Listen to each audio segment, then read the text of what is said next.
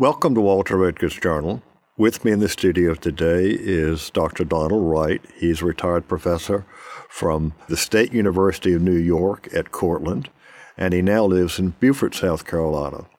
We're going to talk about a topic to which he devoted most of his professional career, and that is the Atlantic slave trade. Don, welcome to the Journal. Thank you. It's a pleasure to be here. All right, let's talk a little bit about you, where you grew up, and how you ended up in South Carolina. Whoa, how long do you have? Well, we've got an hour, so let's get started. I grew up in eastern Indiana, a small town guy.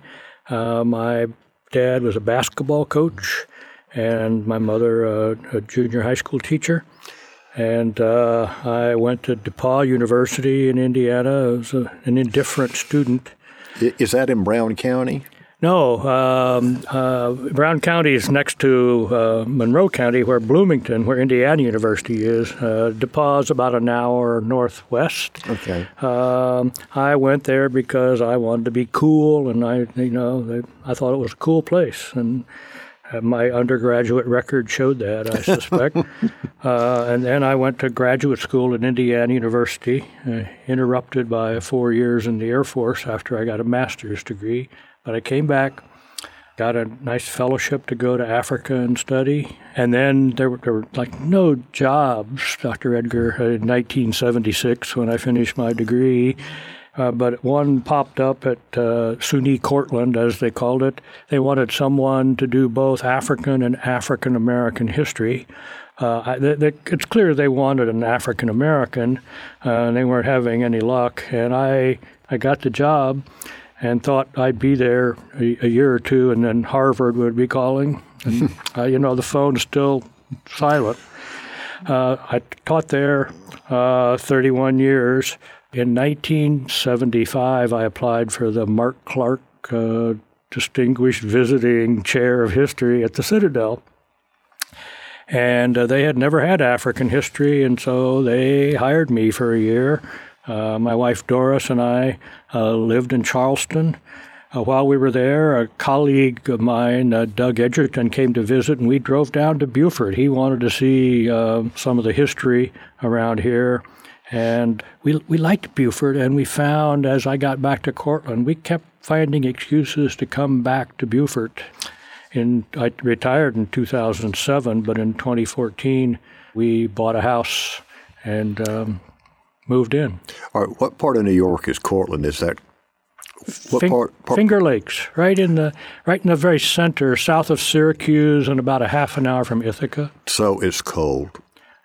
That's another reason why we're here. 10 feet of snow a year on average, and it's very cold. When I was young, I'd like to cross-country ski and play touch football in the snow. That got old. All right. When you were in Indiana and working your dissertation, how did you end up focusing on Gambia, or the area that would become Gambia? That's a good question. I decided on Africa, not for impressive reasons, when I went to graduate school, and I knew nothing about it. My advisor, George Brooks, had it been much of anyone else, they would have tossed me out in the hall when I said, I don't even know where all the countries are. George handed me a map and said, okay, here's where you start.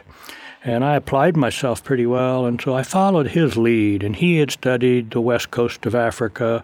And when I got interested in a topic for a dissertation, it was a time when oral history, authentic African history, we thought we could get that by having Africans tell us what they remembered.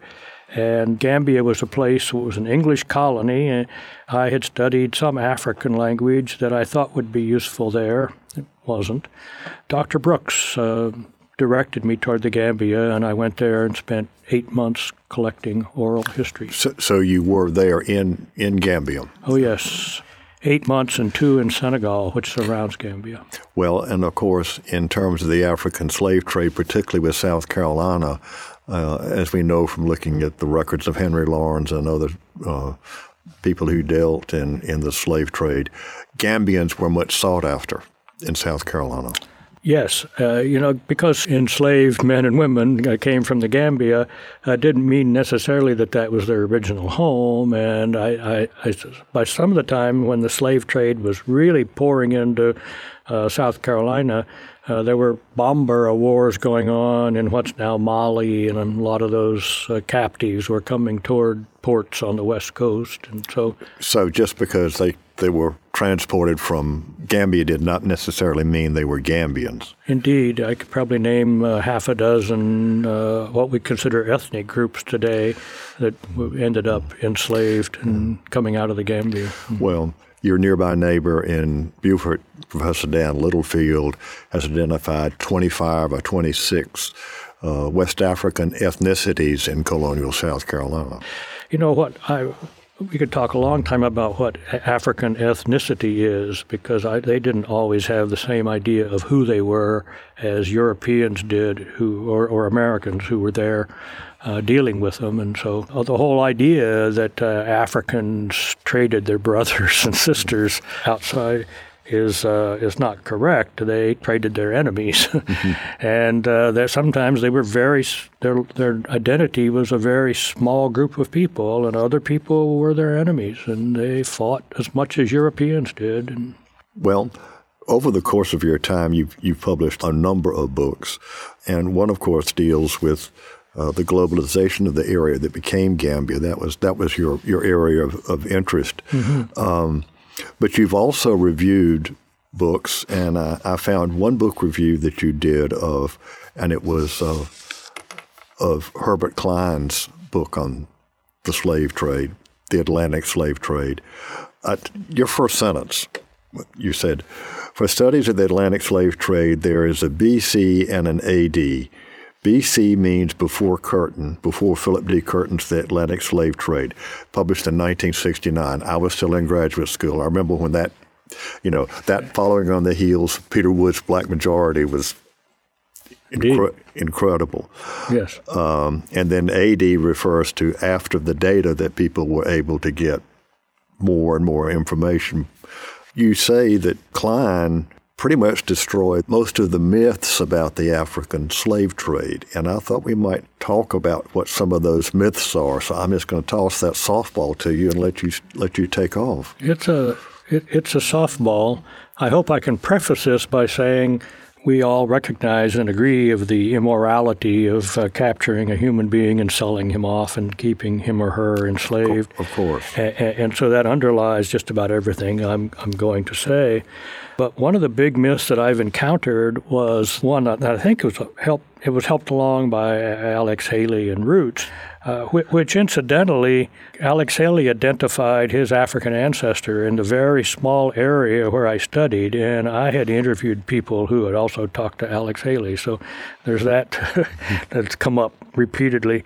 But one of the great myths was that foreigners came to African shores over 3.5 centuries and just stole people. And of course, that degrades Africans to think they just waited around until someone was coming to come along and pick them up. Instead, that the Atlantic slave trade was a massive business.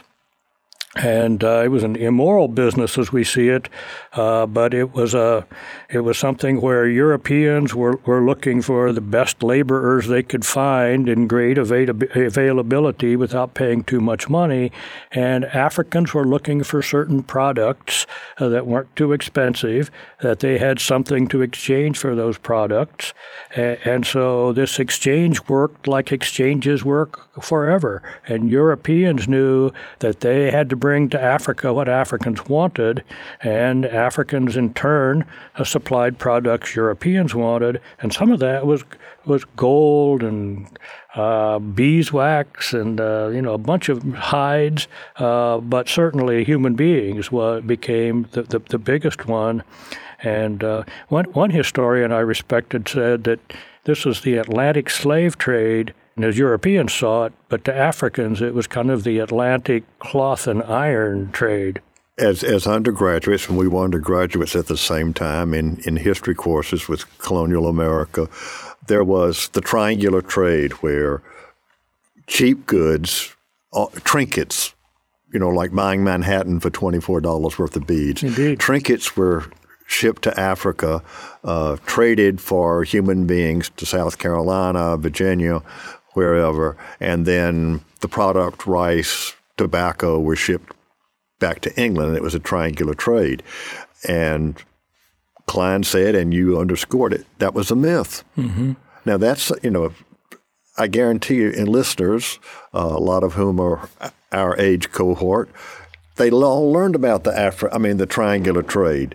So let's prick that balloon. Gladly. Philip Curtin referred to it as the Gewgaw myth, that Europeans brought these trinkets and duped kind of hapless Africans into trading away the heart of their manpower. And as I mentioned, that was not the case at all. That Europeans sometimes had to struggle and hustle to get what Africans wanted. And part of that some of that was cloth. And they didn't just want any cloth. They eventually wanted cloth that the Europeans had to get from India and import there. Iron bars were a big element, and later on weapons of various kinds became important products.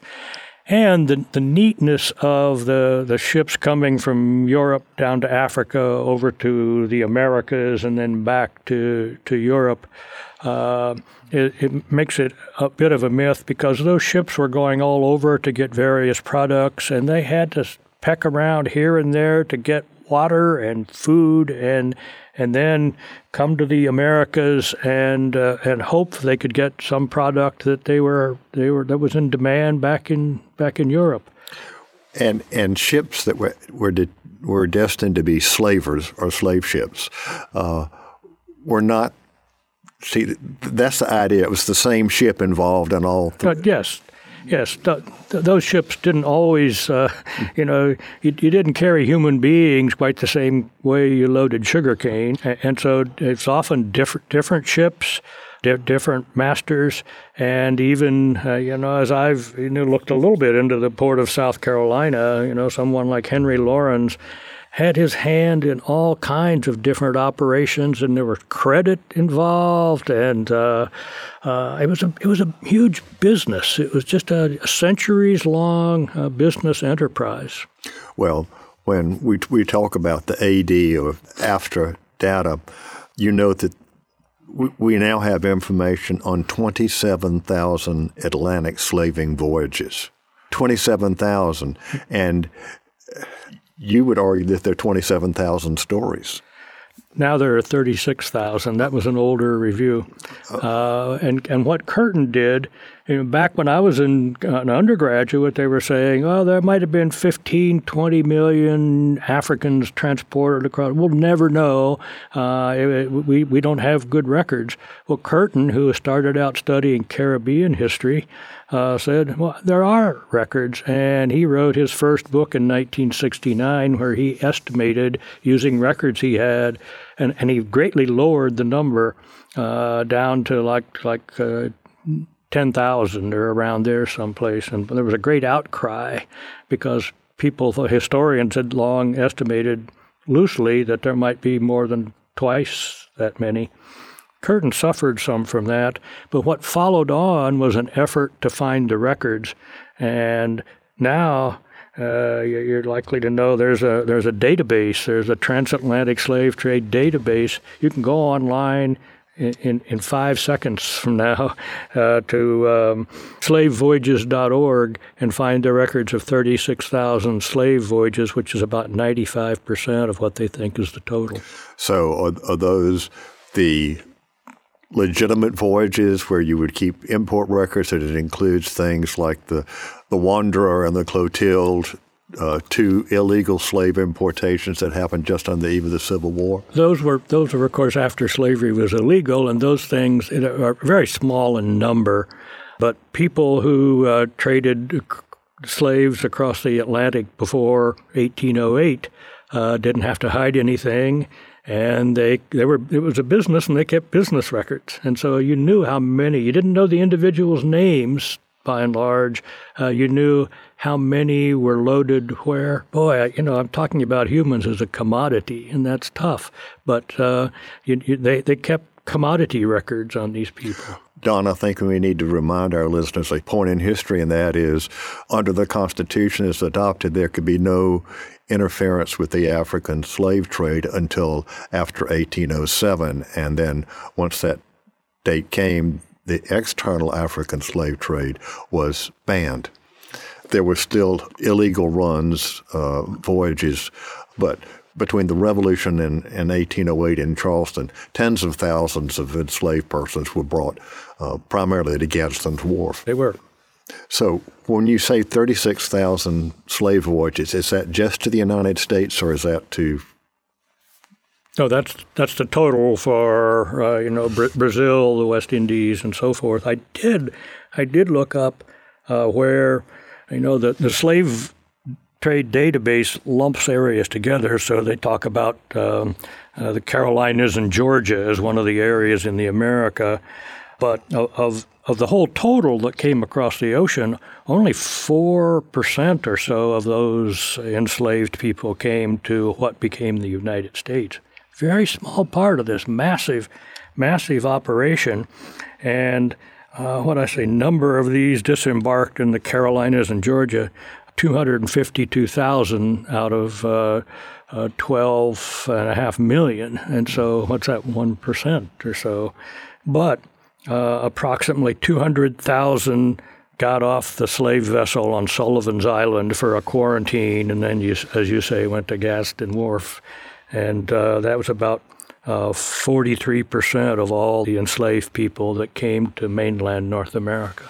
Well, and Peter Wood and others have referred to Sullivan's Island as the Ellis Island for the African-American diaspora. Indeed. It's emotional to stand there near Fort Monroe, I think it is, and they have a small sign about that. But there was It's Fort Moultrie. Fort Moultrie, I'm sorry. Yeah. I'm sorry. That's okay. I'm a Hoosier. But it's emotional to stand there and recognize that, 100,000 human beings got off a ship from Africa not knowing where they were, and were put in a pest house for 10 days in case they brought any diseases with them before they took them into Charleston for the sale. Don, we need to pause for a moment and let our listeners know that this is Walter Edgar's Journal, and I'm talking with Dr. Don Wright about the African slave trade. All right, Don, a few more things about the myths of the slave trade, and then we'll move on. I want to explore the Gambian story with you. That was fascinating to me. It's been pointed out that the Portuguese, who were considered the worst dirty traders, had the lowest mortality rate on their voyages. I mean, part of that is because the Portuguese had to do with trade winds and things like that. The Portuguese took more enslaved Africans to Brazil. It wasn't nearly so far. And some of the English traders, they had a really long trip to get to Charleston. And length of voyage has to do with mortality rates. We've already said this was an immoral trade, but it was also a commodity trade, so they would report their losses. And so that's how you can say, well, the Portuguese had a lower mortality rate than did the English coming to the Caribbean or certainly to the mainland of North America. Indeed, and we talk about these humans with statistics, and over the overall slave trade, a 14.4% mortality rate. Individuals who were probably at the healthiest point in their lives, from adolescence to mid-20s, and 14 out of every 100 of them who crossed the Atlantic died on the voyage. It was just a horrible circumstance for those who were enslaved. Yes. All right. Any of the myths you want to talk about before we zoom in on your Gambian? It's one thing I guess I do want to talk about is that it's really hard to generalize about how the slave trade operated in Africa because it operated over 3,000 miles of coastline in over 300 years. And so it changed. It differed from time to time. So in the Gambia River, it might operate differently in 1700 than it did in 1800, depending on all kinds of circumstances. And that differed from how it occurred on the Gold Coast or in Angola after that. It's really hard to generalize about this. It was a big operation. Well, and I think, sadly, over time, people did generalize from the triangular trade, and they would say, this is the Middle Passage. Well, as you now said, there were 36,000 Middle Passages. Let's go to Gambia now. You spent 6 months there when you were researching as a graduate student, and you're really talking about 16th, 17th century Gambia, the kingdoms that were there. Yes, the kingdom that I studied and eventually wrote a book about is a place in terms of land, perhaps the size of a South Carolina county. Land wasn't important to Africans as people were, and they didn't always designate their boundaries carefully, but it was about the size of Beaufort County or something like that. And so I studied that, and it found its origins probably as a political unit back in the early 1500s, something like that. What was the name of the kingdom? Niumi, Niumi, with a kind of a Spanish enya, Niumi. Mm-hmm. So when Henry Lawrence would talk about Gambia, it was referring to someone from this kingdom, or that's a different ethnicity? Up through the navigable part of the Gambia, which is about a couple 100 miles, there were probably a dozen of similar kingdoms. This one just happened to be the one at the mouth of the river where ships had to stop and pay a toll and respect the king before they traded anywhere else. But there were a number of others, and so people who were enslaved probably didn't come from this kingdom because they didn't exchange themselves; they exchanged other people, and so the people who were sold in this kingdom came from maybe an area of 300-400 miles distant, and were brought in what they called slave coffles. Mm-hmm. So, yeah. Well, describe the kingdom for us. People living in the Low Country would probably feel right at home there. It's flat as a pancake. It has about maybe 60, 70 miles of coastline. It's almost all the Gambia River estuary. The Gambia is a big river, 5 miles across where it empties into the Atlantic. Wow, okay.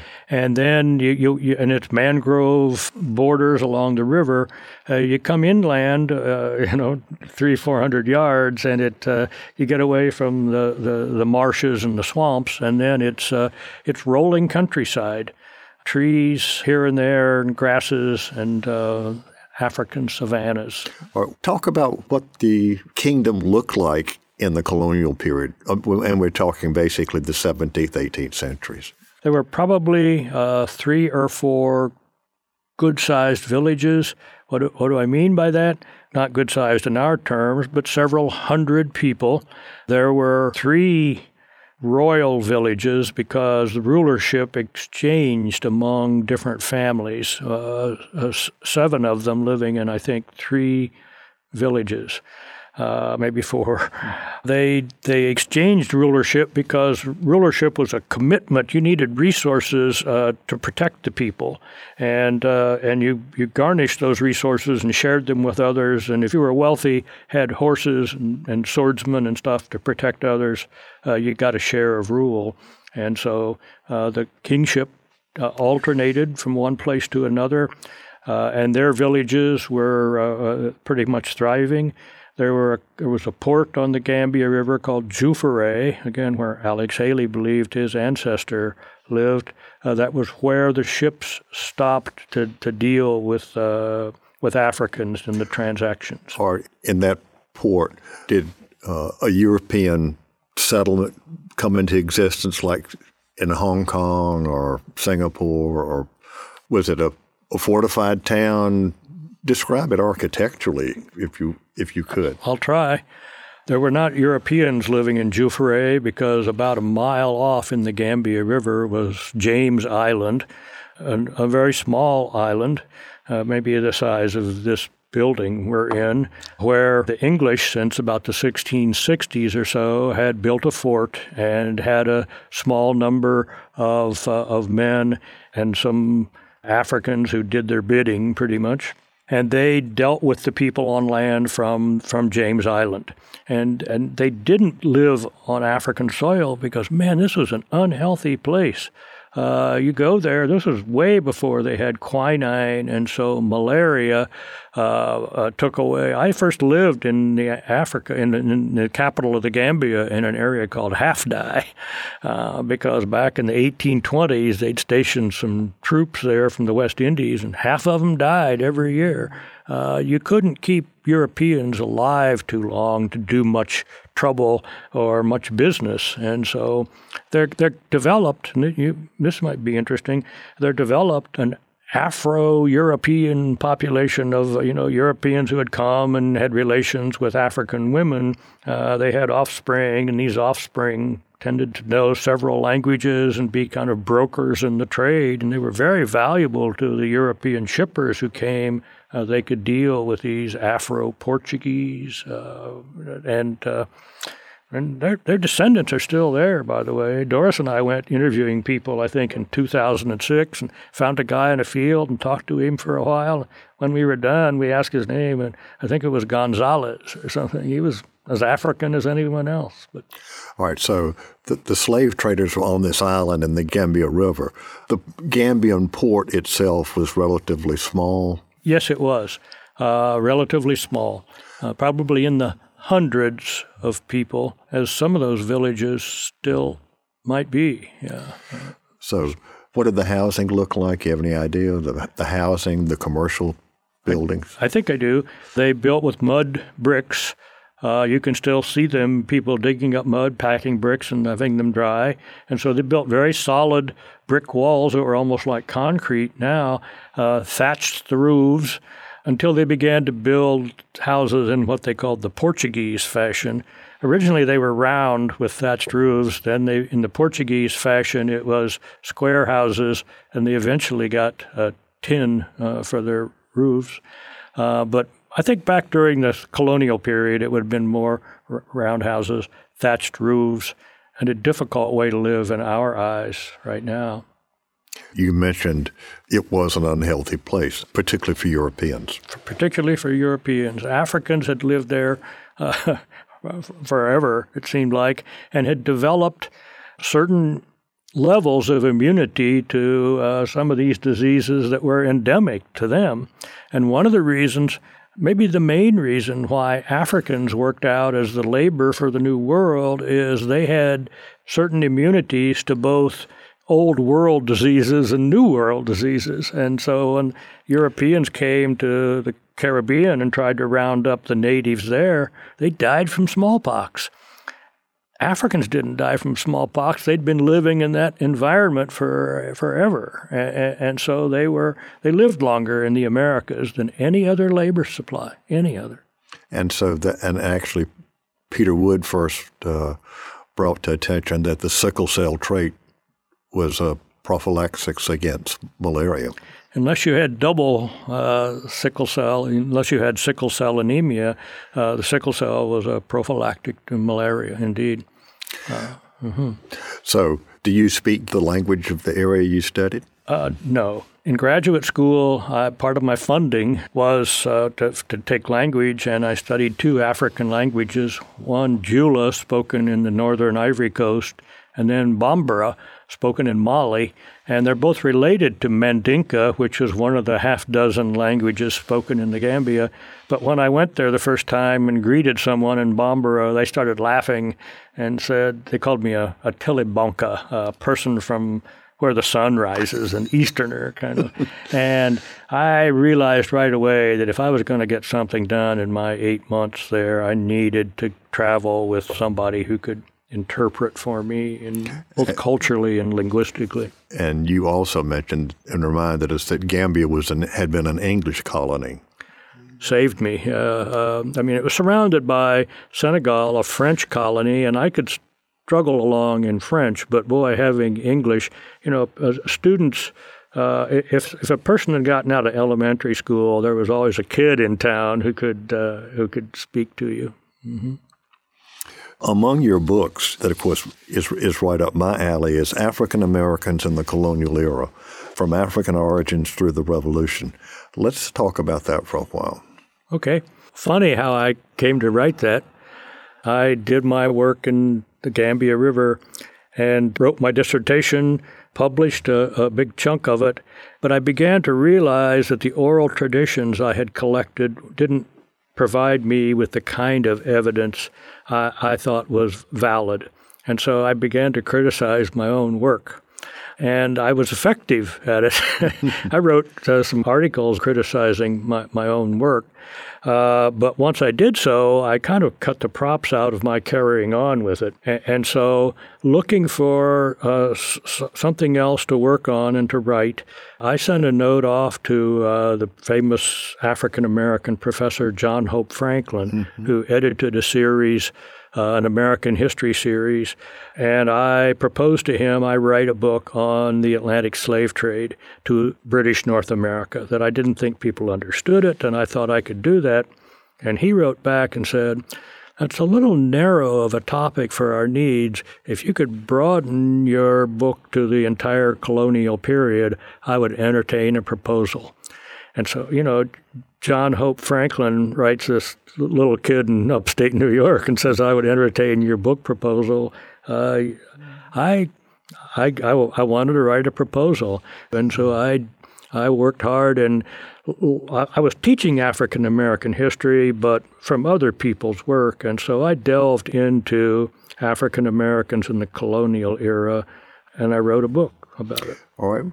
Well, your new area, and I think the last time I looked, it's in its 4th edition or 5th edition, so obviously it's still in use, probably in college and high school classrooms. It's still in use in some college classrooms. If royalties are any indication, it's not in widespread use, but it's still in use. And the book got some really good reviews, and Franklin wrote back and said, "Would you like to do a book on the early Republic period?" And so I wrote another book. And of course, it's this period when tens of thousands of Africans were transported before the closing of the slave trade. Indeed. So there's a huge influx, maybe 100,000 between the Revolution and 1808.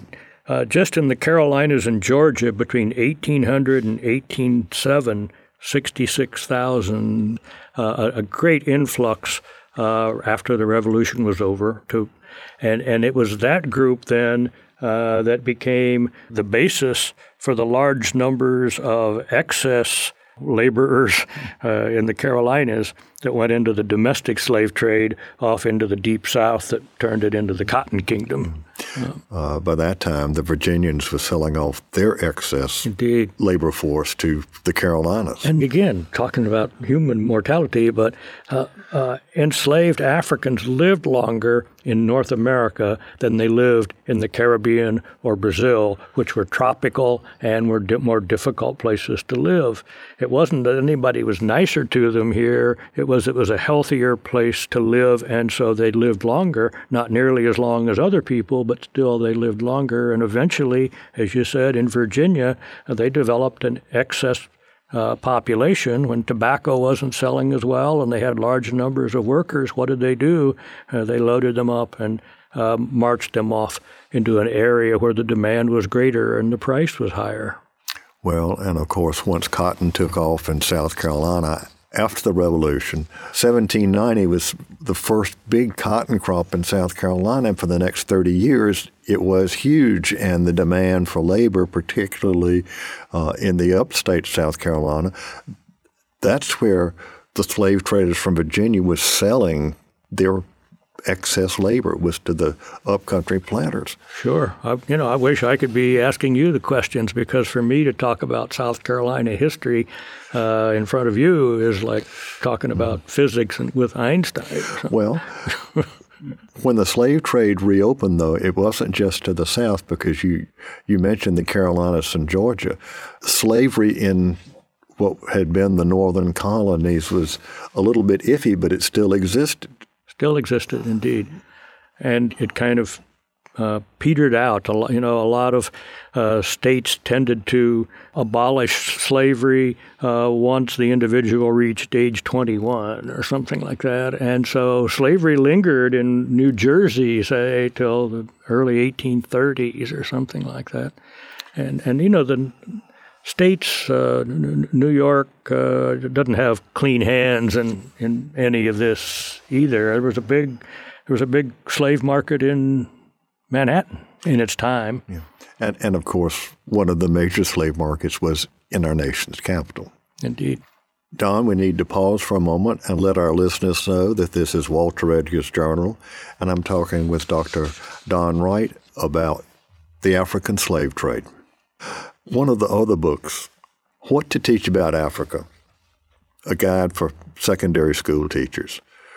What should be taught about Africa? In brief, which is what I guess we have here, things based on evidence, things based on the work of good historians, rather than to try to make anything more or less than what it is. It's an effort to do evidence-based statements of the past.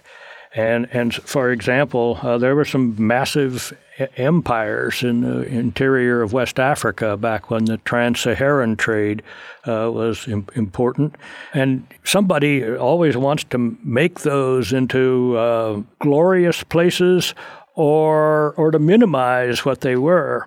And what they were business and political, economic circumstances that allowed some families to dominate other families, and like anywhere else, to recognize African history and that Africans are just the same humans as anyone else, and there were good ones and bad ones and earnest ones and less so. It's an important thing to recognize up front. Be able to teach more about that Africa. little book. So they asked me, and I was asked to do a workshop, an an anthropologist along. It was a great couple of weeks where we said what to teach about Africa, and so I wrote down what we were saying, and that's the result. Okay. We were talking briefly about the end of slavery in the northern states, but that really had to do with what labor was being used for, correct? Partly, we historians don't like to say what if, but I think if slavery was, if the economy of northern states was based on slavery, I don't think it would have been a light move to end it there. Indeed. And there were some people who had already decided that slavery was immoral and should be done away with. For sure, but people used captive African Americans in northern cities, especially by the time of the Revolution, and here and there. There were laborers here. George Washington, when he went to take office, went to New York City, and I think one of his enslaved African Americans went ahead of him to make arrangements. They were just. It was a condition in the entirety of this country when it came into being, and it ended very gradually in the northern states where there were fewer enslaved African Americans, and they weren't as big a part of the economy. Down here, not only in the rice fields of Carolina, eventually the cotton fields of the Deep South and the sugar cane fields of Louisiana, and the demand for labor was enormous. Constant. And it was constant. As you said, when a new crop came along like cotton, Katy barred the door to people moving up country away from the coast and getting land and clearing the land, which is very hard to do. And who does that? Enslaved people. And they cleared those fields and started growing cotton. And then, of course, move further west to Alabama, Mississippi, upper Louisiana, Arkansas, East Texas. Indeed. Indeed. So I really am curious, and I meant to ask this earlier, but How did you get interested in Africa? Dr. Edgar, Please call me Walter. Oh, Don. Walter, I'm sorry. Yeah, Walter, that's a question I've been asked a lot, and I've needed different kinds of answers because when there's you're applying for a fellowship and they're interviewing you and you get asked that question, it's not impressive to say, well, there was this girl or something to that effect. My father in the Second World War was a pilot of a B-25, a medium-range bomber, and he flew in North Africa as the Allies chased Rommel back across from Egypt through Tunisia and so forth. He flew 35 missions there. To get there, he didn't just hop on a B-25 in Charleston and fly to Cairo. He had to go to Florida, to Trinidad, to coastal Brazil, over to Liberia, to the Gold Coast, northern Nigeria, El Fasher and Sudan, to Khartoum, down the Nile, and he took pictures. And so I grew up with these albums of pictures of Africans that I found fascinating. And when I studied history at DePauw, and I loved the Civil War. I was reading Bruce Catton's books, and I just thought they were the best. And I had a woman friend, and she said, "What are you going to do in your life?" And I said, "Well, I'd like to teach public school." And her father was a physician, and that didn't stack up well with them. And so I said, "Well, I bet I could then teach in college." And she had an uncle who was a professor, and I saw him over Christmas vacation, and he said, "Oh, what do you want to study?" And I said, "Oh, the Civil War, man." And he held up his hands and said, "Stop. You will never, ever get a job." Said, "You better find something that's a new field where there aren't lots of professors, where there's going to be some demand." And he said, Africa, Latin America, try one of those. And that's when my father's experience, and I thought, Africa, wow, that's me.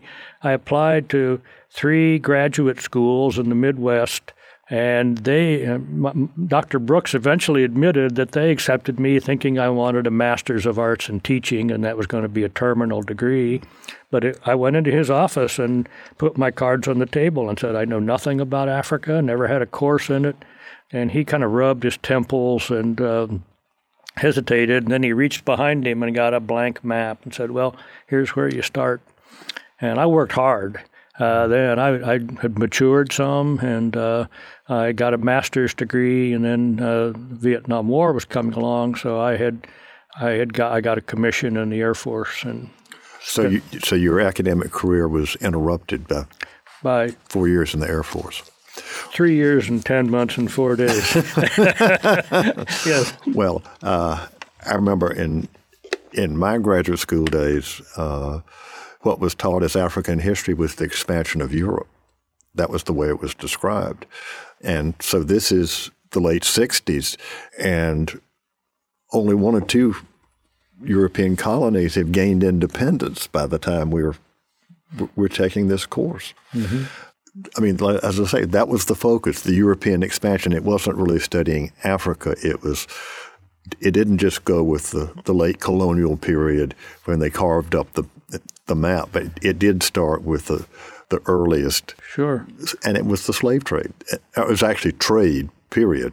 There was this notion among historians as late as the mid-1950s that Africans didn't really have a history before Europeans got involved. A very famous Oxford historian said something like, Africa before the Europeans came was darkness filled with the wandering gyrations of barbarous tribes over irrelevant portions of the earth, or something like that. And when I got along and began studying, I thought, I can do better than this.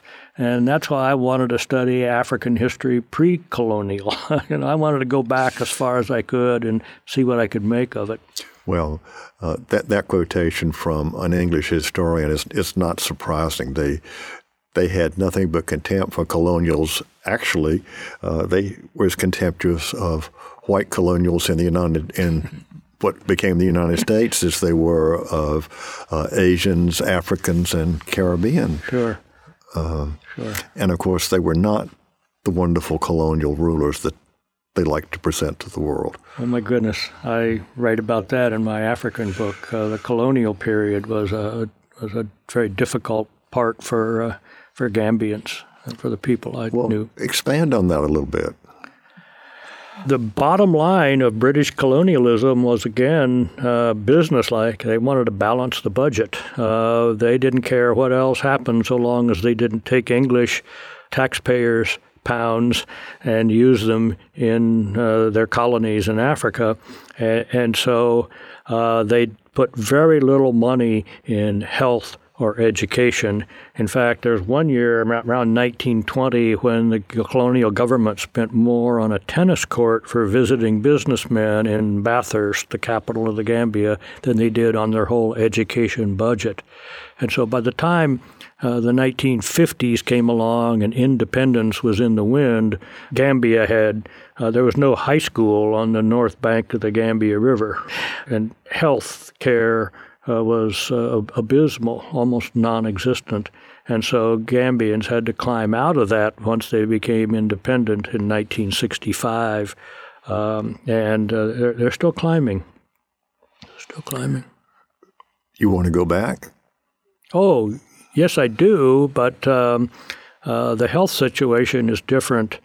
Doris and I were there maybe 3 years ago or so, but then COVID came along, and I'm leery of going along the Atlantic coast. So, was your last visit scholarly or just pleasure? Actually, Walter, for a few years, I was being asked to lecture on small ship cruises going along Africa's Atlantic coast, and one of them up the Gambia River. And so I think it was probably attached to one of those cruises where there were interesting people who wanted to learn about Africa's history, and I was there to tell them what I knew. I did this sort of thing from 2008 up until 2016. In fact, we had a cruise from Lisbon to Cape Town. We were going to go on in March when COVID came along, and we bowed out of it 2 days before they canceled the whole cruise because COVID was raging by then. What are you doing with your retired life here in Beaufort other than enjoying it? Enjoying it for sure. My wife Doris and I are active physically, and boy, that's great for. I mean, the Spanish Moss Trail in Beaufort would draw me if nothing else did. So we're very active. I've given some talks to the Lifelong Learning Institute at USC Beaufort. Doris and I both write. She's written a novel and won some short story prizes, and I tinker. I have all kinds of ideas of things I think about writing. I've fooled with a novel myself. We both spend a lot of time at the computer trying to write one thing or another. I understand. I won't reveal your age, but I have an idea of what it is. But you've got at least 8 books, and not to mention the articles under your belt. There's no tenure retention committee that you have to produce something for, and unless you really are hot for it, you're just going to keep walking the Spanish Trail. I enjoy the Spanish Trail, and indeed, I reached out here because I thought it would be fun talking to you, meeting you, and being part of this very interesting program. That's the kind of things I'm enjoying. All right. Alfred's giving me the wind-up sign. Any last words for our listeners before we sign off today? Appropriate to South Carolina, I think we're very happy to be here, and I'm really impressed with the history that's being taught around me. There are wonderful historians at the University of South Carolina at Beaufort, and every time I look around, there's more of that history being taught at the University in Columbia and elsewhere, and so it's a nice place to spend my retirement years. I like it. Well, Dr. Donald Wright, I want to thank you so much for being with us today on The Journal. Thank you. It's been a real pleasure, Walter.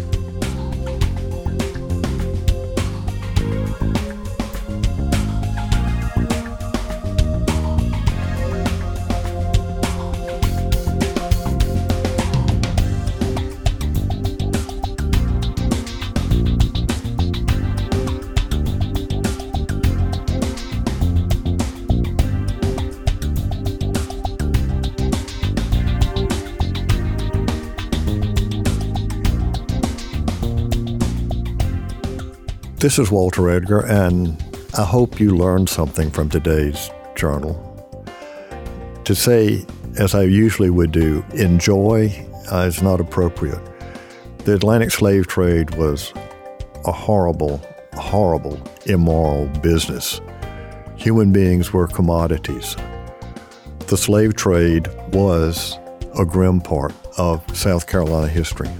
This is Walter Edgar. Join me next week for more of the Journal.